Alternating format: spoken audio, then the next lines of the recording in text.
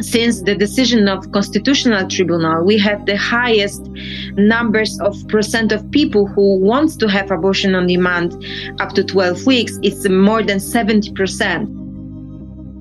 The difference between safe and unsafe abortion is the difference between life and death. And yet, in 2023, in far too many countries in the EU, women are not only denied the right to choose over their own bodies, they are also criminalized for helping their sisters in need. In Malta, there is a total ban on abortion, while in countries like Poland and Hungary, the ban is almost total. As pro-life narratives spread across Europe, far-right governments tighten abortion laws. Last September, Hungary's far-right Prime Minister Viktor Orbán introduced a decree obliging women to listen to the fetal heartbeat and to obtain the permission of a man before getting an abortion.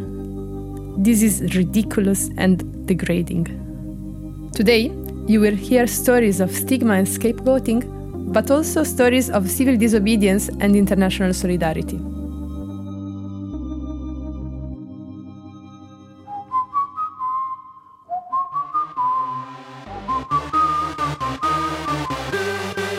From the left in the European Parliament, I am Marcella Via, and this is Look Left, EU Politics Under the Lens. In the third episode of Look Left, we are going to talk about this taboo topic. How has abortion become a hot topic of national and international debate? We dedicate this episode to all women who traveled abroad to get safe abortions, and all those who could not afford to all women who helped, and to all those who have been criminalized for doing so. This episode is dedicated to all the women who lost their lives because they were denied the right to choose. To give you an idea of the threats women are facing in the EU, you will hear the story of Justyna Wydryńska, a Polish women's rights defender and member of the Abortion Dream Team and Abortion Without Borders. But that's not all, right, David? Yeah, we've also got an interview with Irish MEP Claire Daly. It's about the 5th anniversary of the Repeal the 8th referendum on abortion in Ireland. But before starting, let's look at what has been happening on the streets. Emissions climbing, time to act! Stand together, don't turn back! Stand together, don't turn back! Yes, thank you everybody! So we just heard the voices of Amazon's employees protesting the massive layoffs from the company. In fact, 27,000 people have been forced to leave their jobs, but they're also protesting because of the company's inadequate commitment to the climate targets and to the inadequate return to office mandate. Yeah, so this is about, as you say, thousands of Amazon employees protesting against the company's policies and its destructive effect on people and planet. So this time it was a protest in Seattle, but it's not the first time the company's workers have taken aim at its management. Indeed, last November on Black Friday, we saw massive protests in Germany and France especially over pay and conditions in the warehouses that the company runs. And we see protests generally, quite regularly across Europe against Amazon's plans to expand in different towns and cities across Europe. Yeah, it's true. And actually, the left has been also vocal about the condition of Amazon's employees. Yeah, I mean, this is one of the most powerful corporations in world history. So before we say anything more, we should note that Amazon tripled its profits during the pandemic. And it's a company that, you know, has a toxic kind of model that is driving down workplace standards globally. As a group, we have been pretty vocal on tackling this empire of a corporation. We think it's extremely dangerous for people and planet and want to control and regulate the company in the interests of people and its workers. We've been big supporters of the Make Amazon Pay campaign, for example, which is about taxation, making sure the company pays its fair share of tax. It can definitely afford it, but it will only pay it if we make it. Yeah, and also remember that even during the past years, Amazon's workers have been very vocal about different kind of violations happening in the company. So I really hope that they keep up the fight and finally Amazon maybe begins to pay. But then let's see what happened in the European Parliament this month. It is a violation of human rights that harms people's physical, psychological, and sexual health, their self-esteem, and their environment. It prevents victims from entering or remaining in the labor market or from progressing in their careers, especially if they are women. So that was a Spanish MEP, Maria Eugenia Rodriguez Palop, talking about sexual harassment in the EU and in EU institutions. What's been going on that issue recently, Marcella? Yes, exactly. This week in the European Parliament, there has been a resolution on sexual harassment and on the Me Too evaluation, because unfortunately, harassment is still a big problem in the EU and within its institutions. So the resolution was adopted, and let's hope to see some change. Yeah. Because often victims of harassment are still left alone in this context. Yeah, I saw that Politico had a story on bullying and harassment in the European Parliament and how resistant the Parliament actually has been to change its rules around harassment and, like as you mentioned, the failure to protect whistleblowers. So what kind of rules are people looking for? How can they tighten up the rules around sexual harassment and combat this resistance in the EU institutions? I think this is a big question. I guess the first start would be actually to have a culture of accountability rather than one of impunity. I think we see a lot of trainings on harassment in the workplace, but then after that, action is still lacking. So let's see what happens after the adoption of this resolution. So there's actually a group of staff in the European Parliament who've collected testimonies of sexual harassment going on in this institution. They call themselves Me Too EP for European Parliament. And if you go on that site, actually, from some of the most recent testimonies, you just see one that's titled "The Time He Wanted to Trade His Signature on an Amendment for the Possibility to Grope Me." Also, "The Time He Asked Me Out and then masturbated in front of me behind his desk." What do you think when you hear that kind of stuff, Marcella? I think it's shocking and disgusting that these things happen in general, and also inside the European Parliament there is this kind of bubble of protection. And I'm really curious to know if these MEPs are still around, because it's totally unacceptable that these things happen. I just wanted to flag that there is a website where these stories are collected, and it is metooep.wordpress.com. So it's all available online.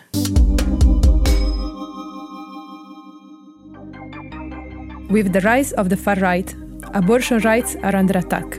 Making abortion illegal puts women's lives in danger. And in this context, the work of women's rights defenders is often criminalized. That's why I spoke with Justyna Wydryńska, a brave Polish activist who was sentenced to 8 months community service for helping a woman to have an abortion. Hi, Justyna. Thank you very much for being with us today. Thank you for the invitation. So before getting started, could you briefly introduce yourself? I am the Polish abortion activist. I've been helping in abortion from 2006. And it started because I found myself in unwanted pregnancy. I realized how tough it is to live in this country and to have the proper information about how to do a medical abortion at home. And I started to share this knowledge I got. So this is how it started. Yes, and I think also your story is already well known across the EU and your activism, but maybe not everyone among our audience is familiar with it. So in March 2020, you have helped a woman, Nemanja, to perform an abortion. And I was wondering if you could tell us a bit more about this story and what happened. In 2020, it was the end of February. One of the organizations among the Abortion Without Borders network got a woman who asked about help. She informed that she is not able to travel abroad. She tried twice and she canceled the visit because she was in some way blackmailed by her partner. So my colleagues called me and asked if I have the pills for my own use. So I started to ask what the problem is, why the person cannot order pills by herself. And then I heard the story about the home violence by this woman trying to get abortion in the clinics. And my colleagues told me that her phone, her mailbox is controlled. So for me, it was like clear that I don't need more information about the situation of this person. And I decided to share those pills with her. I just sent them. It was just the beginning of the pandemic. We started to hear that borders will be closed between Poland and Germany, between Poland and Czech Republic. So for us, it was not clear what does it mean. The border are closed. So what about the packages? What about the pills? We'll not be able to travel, like cross the border. What about the transport? And she was close to 12 weeks. The 12 weeks is the limit you can safely take the abortion pills. So this is why when I have all those information about her situation, I have to send this. And I did. And 2 days after, she wrote an email that those pills were taken because her partner informed the police, and the police came to their house and took these pills. I think it's a terrible story already, and the fact that exactly the date is very important itself because it's the beginning of the pandemic, so many people maybe were restricted from traveling, but then if you need to perform an abortion and abortion is not legal in your country, that is an extra layer of stress. And for what you say in this case and in all the cases, I think access to safe abortion is also a matter of life and death, because then what can you do? I mean, abortions are going to be performed anyways. It's just a matter of guaranteeing women access to sexual and reproductive healthcare rights. So what followed from the story of Anya is that then recently on March 14, you've been sentenced to 8 months of community service for helping her. So could you tell us more about this process and what is its impact on the work of women rights defenders like you? So 3 weeks ago, we sent appellation to the Court of Appeal because I not agree with the verdict. I still feel not guilty, and I don't regret of sending those pills to a person who was actually in very big need of help. In April, Anya gave an interview and she told how the part of her story looked like. That she was in very bad physical conditions. She said many times to doctors that she's not able to continue this pregnancy, and the doctors did nothing. So this was a torture. And when I have heard her story in the court, then I knew that what I did was actually the best thing I should do. And giving me this sentence of community service is not right, because you have to help other person, especially in this kind of situation. Also, the judge, she was politically nominated by the Ministry of Justice. And the same day she gave me a verdict, she received a big promotion to the Court of Appeal. Behind of this, the whole story and how dramatic it looks like, I am great and happy that this court case took a year, because we have this possibility to increase awareness among people living in Poland, not only Polish one, that abortion without borders is actually helping. So in a way, you think that also the court case, besides being very bad and based on total madness, I think it's crazy to criminalize people for saving other people's life. In a way, it also gave visibility to the work of women's rights defenders. Yes, of course. Amnesty International, just before the last court case, they announced a pause. They asked people if they would do the same as I did. And it was 45% of those who've been asked said yes. And among young people up to 24 years old, it was 63%. And since the decision of Constitutional Tribunal, we have the highest numbers of percent of people who wants to have abortion on demand up to 12 weeks. It's more than 70%. So the changes happened. I think what you just said gives a bit of hope in a context of a very grim picture. And you mentioned the decision of the Constitutional Tribunal. So for those who don't know very much about the context in Poland, would you explain us what is the situation related to the access to abortion, specifically in relation to the near to total ban on abortion that was passed on October 2020? And what are the risks for women also? So luckily, still we can order abortion pills, but every person who wants to help can be criminalized. In a healthcare system, in the hospitals, you can get only abortion because of two reasons after the decision of Constitutional Tribunal in October 2020. The first reason is a sexual crime, and the second one is when our health is at risk. But in practical, it's almost impossible to get those abortions because doctors are really afraid of proceeding these abortions in the hospitals. This is a torture when you have to go through this. People rather want to order pills and do it at home. And same with these medical reasons. People travel with Abortion Without Borders more often than they go to the hospitals and ask doctors for help. I really understand what you say because, for instance, in my case, I come from Italy and technically the right to abortion is guaranteed. But then also you have cases of doctors that refuse to perform an abortion. So technically also what's written on paper usually does not reflect reality. But I also hear that you mentioned many times the work of organizations like Abortion Without Borders or the Abortion Dream Team. You said you're part of these organizations. So I would like to ask you if you could tell us a bit more about how Polish women are organizing and resisting these de facto ban on abortion and how these organizations work. In 2016, together with other organizations, we opened the Abortion Dream Team. And together with other 4 organizations from Germany, Netherlands, and UK, we started this initiative, Abortion Without Borders.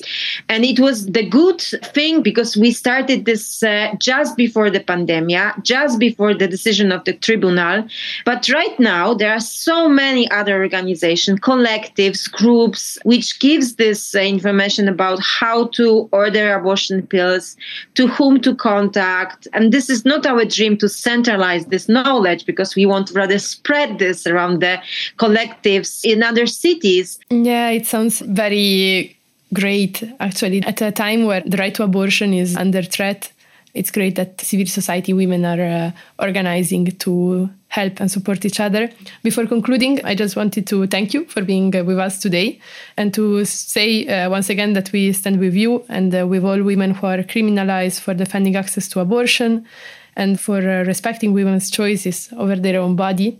So just my last question, if you could share with us a message about why it's vital to guarantee women access to safe and legal abortion. For sure, we know it, that no matter the laws, people would do abortions in a safe and unsafe way. Because if you are a person who wants to stop your own unwanted pregnancy, you will do it anyway. My court case would happen and also in other European countries, because helping in self-managed abortion is also a crime in Belgium, in the UK, and in Germany. And this is what we should think about. Let's stop criminalizing abortions and let's stop criminalizing those who want to help in abortions.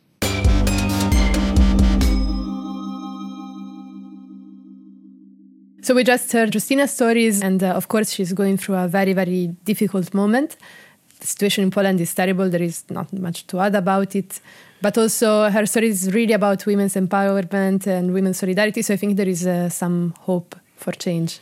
Yeah, it was a really powerful moment when she came to speak in the European Parliament in that committee. It kind of stopped everyone in their tracks, as if she was saying, she was holding up the pills and talking about her experience to say, like, look, this is the reality, this is what's going on, and you're basically just ignoring it, and people are really suffering and often dying because of it. Also, we heard from Justina a lot of stories of international solidarities. Apparently, it's something that is still going on, but also used to happen years ago. And I think it's also good to focus on stories of success. Like, it's not impossible to get access to safe, free and legal abortion. Like Ireland is a big case of success. So we reached out to Claire Daly, an Irish MEP, about this, and that's the next interview we have coming up. Claire's been really active on the issue in Ireland, going back over decades. Yes, because actually the referendum was passed in 2018. Yeah. How did the situation change? Yeah, so that's on the 5th anniversary. We're really focused on the 2018 Repeal the 8th referendum. It was a massive moment of change, really won by Irish women campaigning over decades on behalf of all of us. It was a huge thing in Ireland, but it was also, as you say, like made major waves internationally and gave a lot of hope to women all over the world. So let's hear what she has to say and how that victory happened. It was really what we call an Irish solution to an Irish problem. They were saying in our constitution, you have a right to abortion, but not here. And then tragically later that year, Savita Halappanavar died. And horrible times. This was an Indian woman who had moved to Ireland, who was pregnant with a very wanted pregnancy. She developed health problems and the hospital wouldn't perform an abortion because there was still a heartbeat. The woman ended up dying. Obviously, the fetus died. Horrible. So that was the last straw for people. Said, that's it now. Never again. Yeah, so this is quite a typically Irish political establishment approach to things. It's just export the problem. Everyone knows the problem exists, but because the society was so closed, so influenced by the church, it was much easier just to ignore it and send those women to other countries to do what they needed to do. I think it's shocking because it's a sort of escape valve. You can go abroad, but then there is a really class dynamic behind it because not everyone can afford to travel to get an abortion. It's all about stigma. How does a woman who maybe already has children, who doesn't want her partner, maybe she has a violent partner, she doesn't want this latest pregnancy, but she has small children, how does she leave them for a weekend and explain that you have to go to the UK? How do you come up with the money if you are restricted like that? Well, I think Claire made it clear now that traveling abroad is a sort of false solution. Can help some, but can also leave many other women in a really big problem. Yeah, and the way the activist movements of different organisations made that clear during the referendum campaign was really impressive. And the day after the results came out, actually, Claire detailed their work going back to the 80s, back to the 70s, in a really good speech she did in the Irish Parliament in the Dáil. You can look it up on YouTube. It's from 2018. Still really, really worth watching. Yeah, I've also heard Claire's speech. It was amazing. She said that it was a ball and chain that dodged women for years, that was finally gone. But also she tells us a bit more about the campaign that was taking place before the referendum. Yeah, and their campaign, the ones who wanted to repeal the eighth, the slogan was Trust Women. Bringing it down to the individual and saying you can't generalise because everybody's unwanted pregnancy is a different unwanted pregnancy. So if we want people to make choices that are right for them, the solution is not to ban abortion, it's to give them supports to deal with an unwanted pregnancy or to have children with the proper care and attention that they need and support. So once people came forward, and it wasn't about a general law or these mad slogans, people told their stories. Yeah, and I think making it personal like that and making sure that the women were able to tell their stories made it really hard for politicians to be against the referendum, pushed them into this position where this was a hugely almost consensual thing in Irish society and became extremely powerful on the yes side of the campaign. Yeah, exactly. And we also asked Claire about this experience, how the political aspect of the referendum was shaped. And she gave us an overview. We saw the politicians in Ireland, some of them who would have started off as by saying they're anti-abortion. But, well, everybody is anti-abortion. I mean, nobody wants an abortion. It's about saying a woman has to have a right to decide what to do with her body. Everybody made their own mind up. And then you got the figure of the 66%. It was really positive at the time because we're so used to so much disinformation and fake news going back before the concept of fake news in Ireland, really, especially around abortion referendums, because we've had a few since the 1980s. Usually they're extremely well-funded campaigns by the Catholic Church or from US kind of fundamentalist Christian movements. And of course, we still see that going on today in parts of Europe. Yeah, exactly. And for me, it's striking that people buy these narratives that women just want to kill babies. And unfortunately, we still see this across Europe. Like we see this in Italy now that Giorgia Meloni has been elected. It happens in Hungary, it happens in Poland. And it's also a bit what Justina was telling us. And of course, it's a narrative, it's a far-right narrative, but it has real-world effects like we saw in the USA last June with the overturning of the Roe versus Wade decision already. Abortion is banned in 16 states, I think. And in some states, you can only have an abortion up to 6 weeks of pregnancy. So things have become a lot more restricted because of this narrative in some countries that very wealthy organisations are funding. But also, we asked Claire about her thoughts about Justina's stories, so maybe we can listen to her thoughts. Making her a criminal for helping another woman is just an abomination in this day and age. But when you have legislation like this, this is what they're doing to try and chill and have that stifling effect on other people. And it's all about putting barriers in the way of women. I'm well aware of the work that she has done in providing services to Polish women, be it financial aid, be it providing them with access across the borders. And this was exactly the type of service that Irish women depended upon. And women like Justina in Ireland and women in the UK who fundraised, who gave money, who gave their houses for women who were coming over are just heroes. Unfair laws have to be broken. The truth is, ordinary people in Ireland were very progressive on these issues years ago, and it was the political establishment that blocked that progress. It's the same in Poland. Yeah, and for Claire, it's clear what we need to do to drive change. Social progress has to come from the streets, from the women's organisations, from the trade unions, from below, to demand justice. Yeah, and in this case, and in most cases, people are years ahead of the political establishments on these kind of issues. And that's why we're trying to be the voice of the streets here in the European Parliament, because that's where the solutions are. Exactly, you just need to look left. Thanks, David. We will take a close look at how things move on and how long it will take to guarantee access to free, safe and legal abortion. Thanks, Marcella. Slán. And that was it for the third episode of Look Left, a podcast from the left in the European Parliament.